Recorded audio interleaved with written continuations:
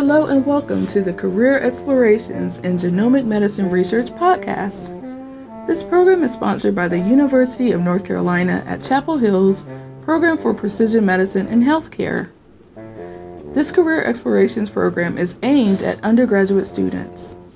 Our goals are to help you expand your knowledge of potential careers related to genomic medicine research.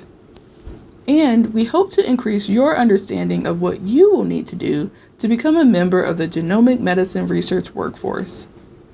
We also want to help you build a supportive network of professionals. Each episode of this podcast series presents a conversation with a researcher or clinician who works in a particular aspect of genomic medicine research. Hi, I'm Helena Kshustek, and I am a bioinformatics data analyst at UNC Chapel Hill. So I have many roles. I mainly work for a research collaborative at UNC called BARC, so the Bioinformatics and Analytics Research Collaborative, but I also provide bioinformatics support for cancer genomics projects at the high throughput sequencing facility on campus. So in addition to that, I am involved in a couple projects for the predictive analytics branch of the Program for Precision Medicine. So in my main job for BARC, I consult and conduct analytics for multiple projects with PIs on campus, some of them that do genomic research projects. PIs who don't have a bioinformatician in their lab will come to us for bioinformatics support.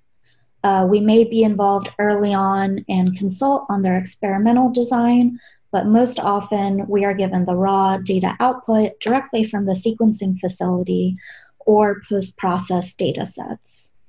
So in my daily work, I use mostly Python, R, and Unix. I write my own code, and I also use existing open source software that's written by other researchers. I work a lot on the high performance computing environment, or HPC, which is this remote supercomputer that's available to researchers on campus. I spend some of my day working on my own projects, and then that's also punctuated with remote meetings now, either with those PIs to update them on their projects or meetings among our fellow analysts to bounce ideas off each other and work through our code together. I also mentor and advise interns and junior analysts on their projects. I actually started this job as an internship for my master's program, and I was hired on full-time after that. So I did my master's of professional science in biomedical and health informatics, and my bachelor's is in cell and molecular biology. So I have both the informatics background and the biology background, which comes in to be useful in my job. I do work on several genomic medicine projects. So some of those are my main project right now that I'm currently focusing on is building a pipeline to call novel somatic variants that may be related to focal epilepsy. So to do that, I am comparing brain and blood sequencing samples. So I write code to identify variants present in brain samples that are not present in the human reference genome and not present in the blood samples. Because in this scenario, we're treating the blood variants as germline or inherited mutations. In my internship project for my master's, was actually working with the NC Genes 2 project out of Jonathan Berg's lab, and that was focusing on germline or inherited variants in exome sequencing, which could contribute to medical phenotypes that were not genetically explained at that point. And in addition to that, I do ad hoc analyses on cancer genomic data to support the large contract studies that UNC sequencing facility has, often from the National Cancer Institute or other institutes around the US. So that's a brief overview of what I do. Feel free to ask me about my education, how I got here, or about the projects I work on.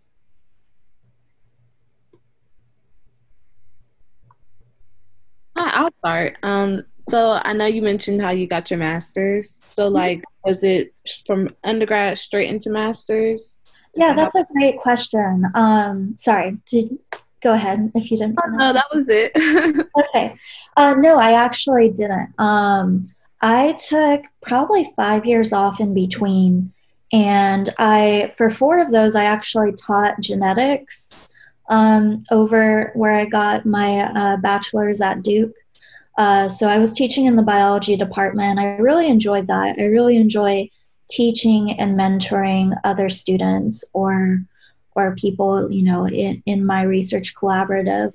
So after teaching, I learned more about genetics. I did my honors thesis in undergrad that was a combination of cell biology and computational biology. And from that, I learned, oh, I really like the data analytics part of biology. So I kind of combined that knowledge I got from my honors thesis together with the genetics I learned on the job. And I was like, I want to apply to grad school. And while I was doing that, I actually worked at LabCorp in the hematology department. Thank you. Yeah, so I'm of the opinion that you don't have to have a direct linear path to, grad school or towards your career. I think people that know straight away what they want to do is great, but I also think that everything is a learning experience, like whether that's educational, whether that's professional, if you're teaching or you're working in industry, I think you can draw from all those experiences and learn about what you're interested in. And so to follow up on that question, sorry, is there a reason why you chose like a master's versus like a PhD, or what was in that? Yeah, so a lot of bioinformatics programs are a combination of wet lab and data analytics, and I kind of am leaving the wet lab to others right now. I'm like, give me your data, I will work with your data and I will support you, but I will not do the wet lab myself. But one reason why I did my master's was I am hoping like after 2 to 3 years in this job in research to flip over to industry. And there are a lot of entry level or mid-entry level positions in industry that you can pivot from the master's and you don't have to go through the full training of a PhD. So that was my decision. Like a PhD is definitely very valuable. And if you want to get into more senior and administrative positions in industry, that is a key asset. But if you just want to get into industry, for example, and start working up your experience, you can climb up the ladder that way too. Cool, thank you. Yeah, I definitely consider myself a lifelong learner, and I haven't ruled out going back for a PhD again after some experience, working experience, probably in data science, more so than bioinformatic, like wet lab programs. But yeah, my program over here at UNC Chapel Hill also has a PhD option in biomedical and health informatics. And the nice thing I really liked about my program is that it's super flexible, mostly because it's a very new program. So, both for my master's and the PhD students, they're really flexible about what in the huge umbrella of biomedical and health informatics you want to focus on. So I told our program directors, hey, we have these pre-established tracks of clinical informatics and public health informatics that are well known, but I want to do bioinformatics and I would like to do more information and data science. He's like, that's great, we'll support you. And it was cool kind of being able to make my own path. I have another question if nobody, I don't want to be No, go for it. So going back to your data science, what made you interested in data science? Because I'm interested in data science as well. And I'm trying to figure out how to get into it more before I start applying to grad school. So yeah, what made you interested in how do you plan on using data science and bioinformatics? Yeah, so what got me interested in data science? I think that honors thesis was a good introduction to just the volumes of data that are coming out of new technology. And in biomedical informatics, that may mean like DNA and RNA sequencing, which is part of the time what I work with, but it also can mean like electronic health records, which is another new technology that is a huge source of data in biomedical informatics. So I haven't, and partially it's because I feel like I'm still learning in this job, which is one reason I like it so much. I just work on a variety of projects, and that exposes me to a lot. So for the predictive analytics branch of precision medicine, I've been able to work on electronic health record data.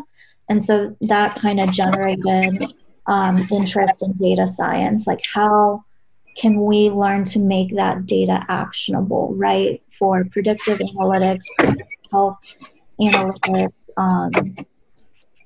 and just like, I think a main interest of mine is how can we make this data coming out of all these new technologies actionable, right? And how can we help use it to improve the human condition?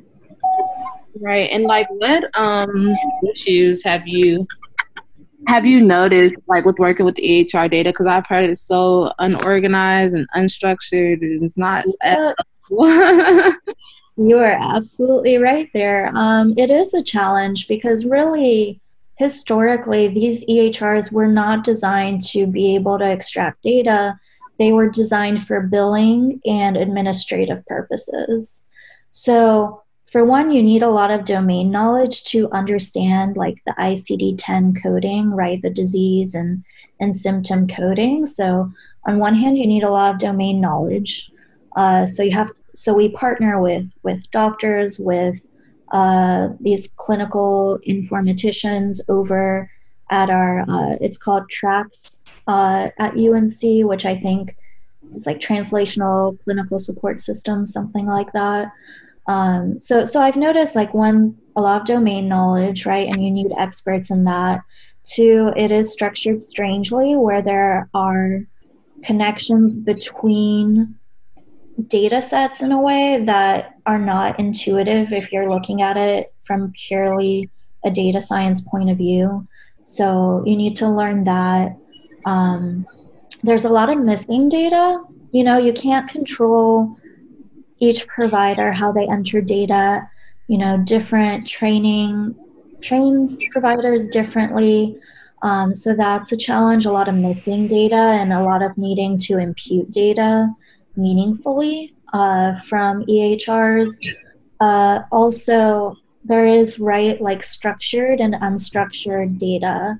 So a lot of natural language processing has been employed to mine that free text space that's at the bottom of each patient's chart, right? So you need to learn like the language, like the computer needs to learn the language of each provider and the different terminology they use, and you know, what is that language connected to, like what kind of disease codes or symptoms that it's connected to. So it's really multi-layered, the complexity in EHR data, but you know, that also keeps it interesting. Like it can be frustrating sometimes, but it does keep it interesting.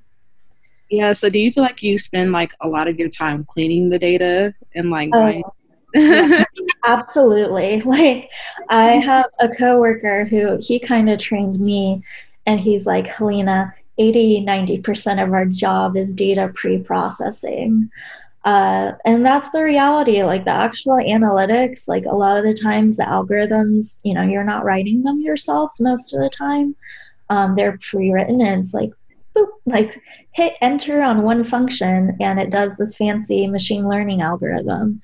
But in order to get the data into a usable format like that takes a lot of data wrangling and like imputing of missing values. So that itself can be a lot of work, but also like kind of like a brain puzzle. Yeah, thank you. Yeah. All really good questions. Hi, I came in a little late. Can you explain more about the predictive analytics for genetics? Sure. So predictive analytics and genetics, So predictive analytics, mostly what I do is from EHR data, right? Electronic health records. And one project I am starting in a few months is, for example, trying to see if certain disease codes and symptom codes are predictive of genetic diagnoses down the line and how well those correlate. And if there's a way we can predict genetic diagnoses that happen years later. So that's an example of how predictive analytics and genetics can be connected. Generally, the data science, bioinformatics that I do on genetics is directly from DNA sequence and RNA sequence data that comes out of the sequencing facility that I work for, right? So you get these raw FASTQ files, that's the raw data, and you have to, it depends what you want out of it, right? Do you want gene expression data? Then you have to do an alignment of those reads to the reference genome. And you have to normalize for a lot of the biology in sequencing. So there are these pre-written, there are model pipelines that we use and modify for our purposes. So one part of the newer research collaborative that I work for is standardizing those pipelines. So I'm still writing a lot of new code that we don't have, but our hope is to standardize that and speed up these processes. So how much of your coding so far is just how much has the pipelines been modernized for everyone to be used everywhere? A lot of it is on my computer right now, and GitHub is a super useful tool. So that's one thing. Have you heard of GitHub before? Yes. Yeah, so GitHub is a really good version control tool. So that's what we're using right now. But there are also parallelizing softwares you can use like Nextflow or SnakeMake, where you can codify your GitHub code, and then you just insert the FASTQ files, hit enter, and it'll take a few days, but it'll run through all these processes that we're writing up and output a usable information. Mm-hmm. Yeah. Great, thank you. Sure. So I have a question. Could you talk more about how you manage multiple projects at once? Because I know sometimes it could be hard. Yeah, that is a good question. And that's definitely something I learned in my internship. And I quickly had to learn for this job. At the moment I'm working on that epilepsy somatic variant calling pipeline, which takes more of my time than a project does usually. So I've cut down to about 3 projects, but I also mentor on 3 or 4 others.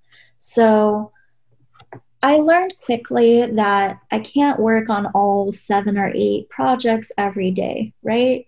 It's just there isn't enough time in the day, and I personally don't do well if I focus on something for 30 minutes and then pivot, right? For myself personally, I learned about me that I need some time to really get in the zone and focus on a problem. So I kind of plan out my weeks where I'm okay, I have a meeting Wednesday on this project. I need to spend 4 hours before Wednesday morning on this project. And so I plan the day before, before I leave work, I'm this is my plan for tomorrow with some flexibility, because I'll always be asked to do stuff ad hoc too that I can't really predict. Just small analyses for the sequencing facility. So I try to hit 2 to 3 projects per day. And before I leave for the day, write out a skeleton outline of what I'm doing the next day, just so I can, now that we're working from home, it's important to draw boundaries of leaving work at work virtually, and then, your own life. So I try to plan out what I do the next day with some flexibility, and just kind of plan out my week and make sure I'm touching on each project. So one doesn't get left far behind, but you definitely need to learn to prioritize. We use a project management software called Jira, which we're starting to use in the School of Medicine at UNC. A lot of labs use. So that's kind of like a shared platform for like time spatial organization of knowing which of my projects are highest priority. And I kind of work with the project manager on that. But there's definitely like an organizational level of project management, right? And then there's your personal level. So it's all a learning experience and what works for you as an individual, but that's how I do it. Thank you. Just a follow-up question. So since you're working on multiple projects, who are the usual like types of professionals that you collaborate with? Because not everyone does the same job as you. So yeah, absolutely. Good question. So I have my boss, Dr. Corbin Jones. He is in biology and genetics at UNC. So I work with him. I work with my fellow kind of analysts. So Hongwei, who's been on longer than me, who has more of a data science background, to junior analysts, one that has more of a data science background, the other one that is more like doing project management for the sequencing facility. Our intern is also from my graduate program, so she's doing her internship with us. So she has an informatics background. So I would say my boss, analysts, project managers, other people in the collaborative, which are kind of my supervisors, there are other professors like assistant and associate professors. And then we have like the clients, essentially, who are other external PI research collaborators where we're taking on their projects and trying to return to them a product to publish. So I definitely work with a variety of people, and some of which mentor me, some of which I mentor. And I really like that about my job. Okay, thank you. Mm-hmm. And did you attend UNC for your master's, or yes, I did. Okay. Yeah, I attended the Carolina Health Informatics Program, CHIP. If you look us up, so they have both a Master of Professional Science program and also a PhD program, which is a little newer. But yeah, if any of you guys have questions about that program, like I'm happy to answer them. And I can also chat you guys my LinkedIn and email. So if you guys have questions afterwards, after this call, feel free to email me or message me in the future. Did you have like for financially when you got your master's, were there like a lot of scholarship opportunities through the school, or did you have to go, a different route into finding funding, or did you have any funding, if you don't mind me asking? Yeah, I don't mind. I did get a partial scholarship, which I appreciated, but definitely didn't cover everything. So I did TA a couple semesters before I got this job and this internship, which the internship was paid. So I entered the program with a scholarship. Then I TA'd because it covered 3/4 of my tuition, which was great. While I started my internship, which covered some more. And then when I already got brought on full-time when I was still a student, so I used my income to cover it. Nice. And how was your experience TAing? Like, how was that for you? Well, so I essentially, when I was teaching at Duke, pretty much was doing a TA's job plus some administrative work. And I really loved that. In general, I really loved TAing. I think it was difficult because I did not attend UNC as an undergraduate. So a lot of the people who were TAing went to UNC for undergrad, took this, very entry-level biology course, and were really familiar with the material. So it was definitely like an onboarding process. And I think if I had TA'd again, like if I hadn't gotten this job, I probably would have TA'd again, and it would have been like a little less of a learning curve. But in general, I love teaching. I think it's very rewarding. I am a people person. I like making human connections, on top of the data. I don't just hole up with my data. So I enjoy it, and I think it's a really good learning experience for any graduate student to TA at least one or two semesters. It's kind of harder with those intro classes, right? Because it's so far removed from what you do at a more specialized level in graduate school. So I had to remember, this was like Bio 101. So I had to remember stuff about photosynthesis I hadn't thought about since like high school. But it was a good review. It was definitely good to remember the breadth of what biology encompasses. So yeah, I recommend it. And do you feel like you wish you had known something before starting your internship? Like, was there a certain skill set that you wish you had known about that could have helped you while you're interning or intern? I think my program is like, it's not an MS, it's a MPS. So they focus on the professional part aspect of it. So they do a decent job of like, I took a project management class, which definitely helped me manage my time. I took a writing class that helped with that. They emphasized a lot, like I did a professional development class. It was literally called that. And we talked about different aspects of professional work. We also, probably what helped me get the internship, no, literally what helped me get the internship was we did like a resume and cover letter workshop. So I'm happy with my program that they did that.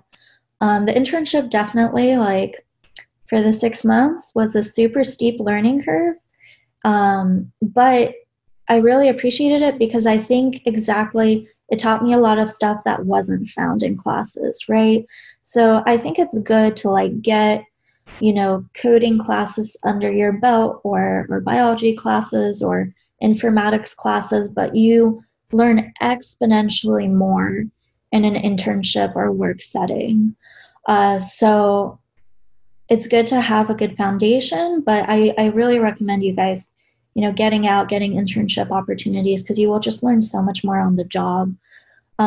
I guess I wish I knew some more time management skills before starting, but that's, for me, that's been a lifelong process and learning process. So that was definitely a huge part. Was like, okay, I have 7 projects, one of which was actually my quote unquote internship project, and the rest was like my job. So that was something to learn, was how to balance all of those. And I'm still learning, but getting better at it. I will ask you. Sorry, go ahead. No, Anjali, please, Anjali, go ahead. I was just going to ask like a question based on when you started learning how to code and if you started in your undergraduate career. If not, like, what was your undergrad major? Yeah, so I definitely wish I had taken some computer science when I was an undergraduate. I only started learning to code for my honors thesis. So that's another reason why I recommend like taking, getting experience on projects more so than just in the classroom. But I started off pre-med biology. That was, excuse me. That was my track in undergrad, and then my interests just kind of shifted once I did my honors thesis. Yeah, so I didn't actually take any computer science courses in undergrad, but I did afterwards after I graduated, and there's a lot of great like open source classware like DataCamp and Code Academy online, where if you want to take more advanced classes, there is a payment system, but there's a lot of free material out there, if you just want to get started and get exposure. And honestly, I like those more than like Coursera because they're interactive. You can find, or I can even send you guys the interactive Python textbook we used for my advanced Python course, intermediate advanced Python course. So I think like that interactiveness is really important for coding, because you can read a textbook and then it's a complete different story when you sit in front, of your computer and work with a data set. So the way I learned was through open classware, and then also just working on projects myself. There's a really good data repository called Kaggle, like Kaggle, and they even have like medical imaging data sets,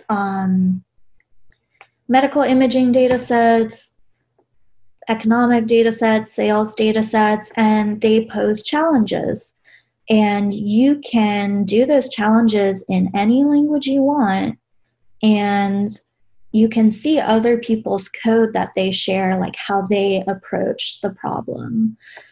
So I do think like classwork is a good foundation, but I do really recommend like trying out, like challenging yourself and doing a project. The great thing about doing projects is you can like show people your GitHub repository in interviews, right? You can make your own personal website that showcases these projects, and maybe they're interactive data visualization projects, right? So that was one really good recommendation that I got from a coworker, was if you want to advance your coding, work on projects and publish those projects online so that people, when they search your name or are looking, at you as a potential like internship candidate or job candidate, you can actually show them your work and your skills instead of just telling people about it. Thank you. Just a follow-up. So I'm trying to learn Python, and can you just send me that interactive textbook link? Yeah, let me see if I can drop it in the chat while we talk. Yeah, I will drop it in the chat, like at the very end, if Lana, you don't mind us staying on. I'll sure, just or you can email it to me, and I can. Okay, maybe let's do that. It'll take me a second, but yeah, I'm happy to send a whole bunch of resources, just links. I'll send a few. Yes. Thank you. Mm-hmm. So I will ask my question. I gave a talk recently on algorithmic bias, and I was wondering if, which refers to this phenomenon where some algorithms tend to reproduce systemic issues of bias and racism. And I wonder if you see any evidence of that in any of the projects that you work on, and if so, what would your suggestions be to address bias in algorithms? I think that is a great question, and I've definitely heard that as well, and that is a major concern.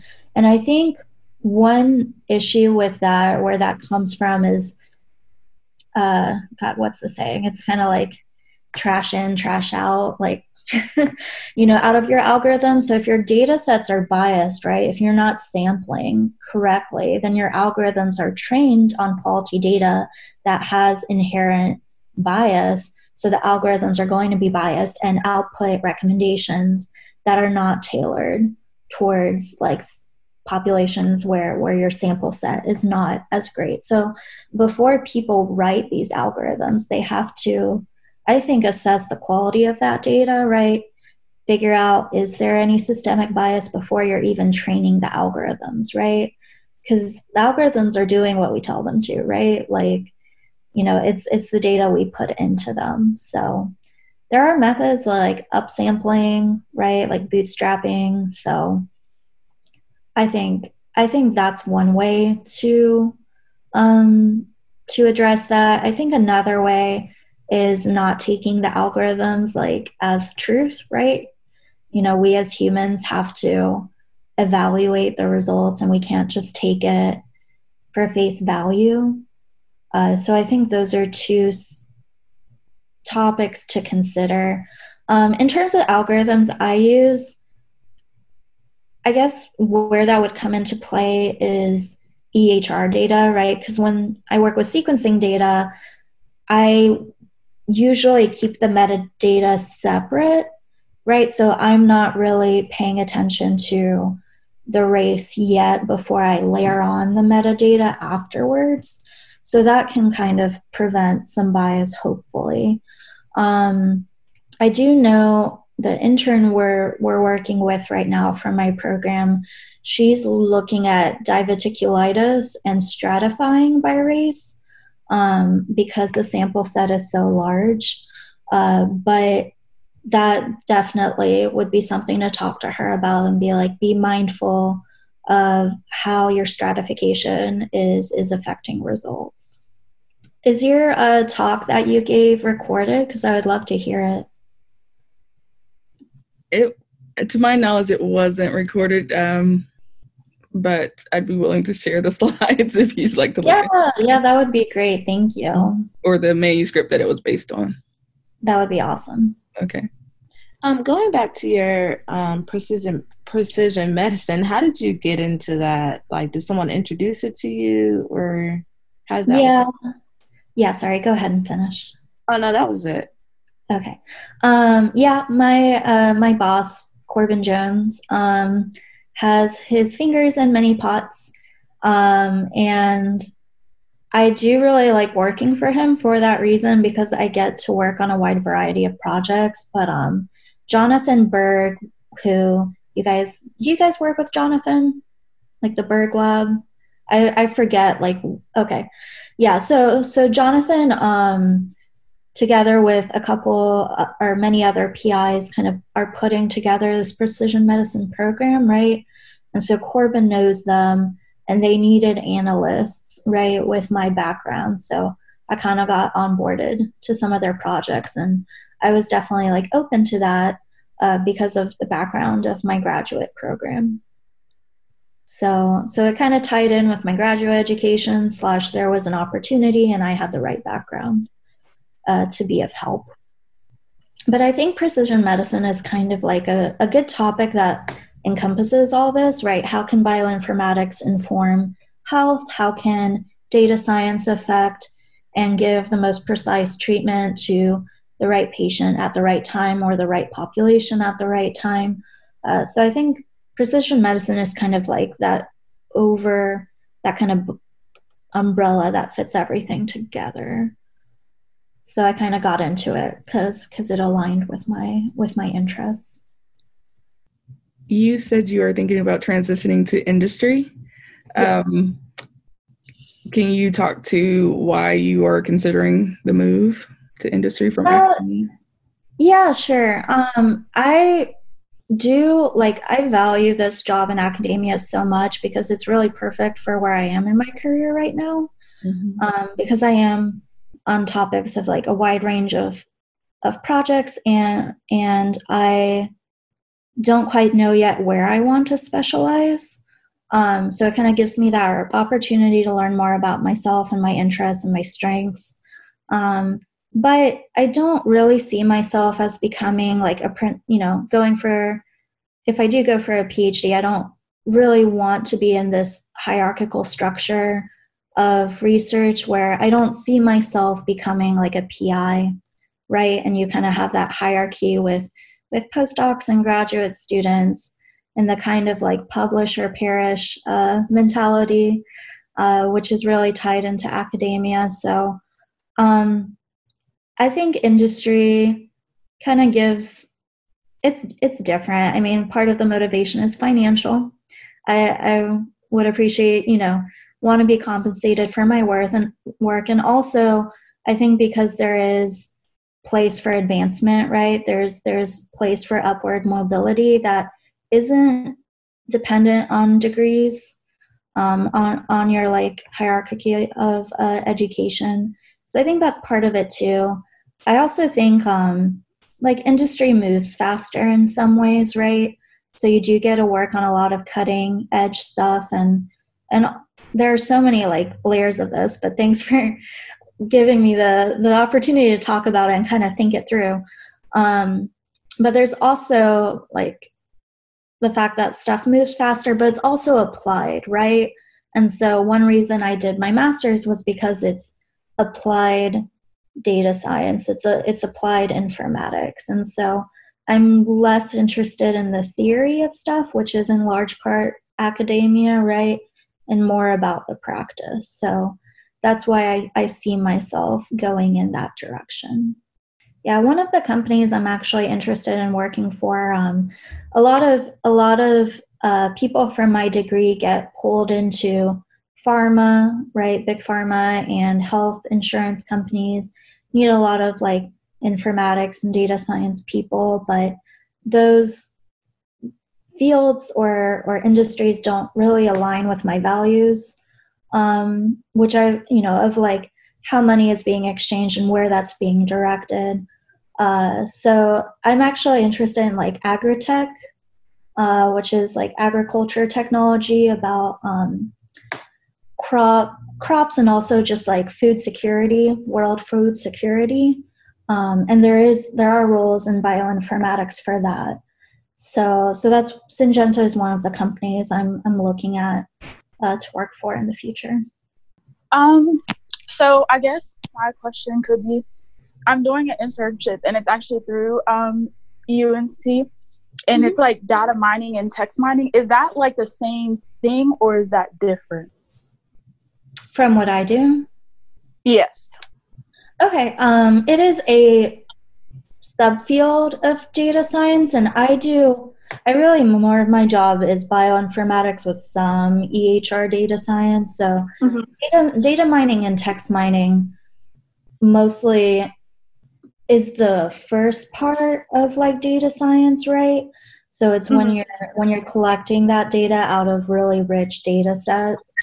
I think one way that a class explained to me, I took like an information analytics class over in SILS at UNC, which I highly recommend because it exposes you to stuff like text mining and data mining, but then also the analytics afterwards and the post-processing of data. So I remember data and text mining being at the front end, and then you do the machine learning, right, or the analytics, and then the usable data afterwards. So that's my understanding of how it connects. Also, like text mining, text data is one type of data, right? But you also have numerical, categorical, right? All these different types of variables. So I would say it's a sub part of data science and definitely a really important part. And so would you say like what you do is a little bit more complicated, like it goes further down into that topic, or how? That's a good question. The bioinformatics, I would say, is different, right? Because it's a totally different type of data set. It's sequencing data, which actually, like, there's some string analysis, right? Because the text, the sequencing data is 4 letters, right? A, C, G, T. So there are some approaches that people use to look at it like text. So I would say it's like one approach, but not the whole picture, maybe. Okay, thank you. Yeah, you're welcome. All these questions are really good because they make me think hard about what I do. No, and I really appreciate the opportunity. I have a question. So if you do go back to pursue your PhD, would you go back into industry, or would you stay in academia? Good question. I would be a little torn because I think my motivation for staying in academia would be to teach because I really enjoy teaching. I think that would be one reason I do stay. More so, like I like my job now because it's research, but it's not like in depth, like in a very narrow field. I get to work on other people's research. So one project I wrapped up right now in paper that we're doing is on COVID-19. And then the next project I'm doing is on focal epilepsy. And then the next one I'm doing is about predictive analytics in genetics. So, I don't know how long I'll stay in this job. I may stay a while because there's so much to learn.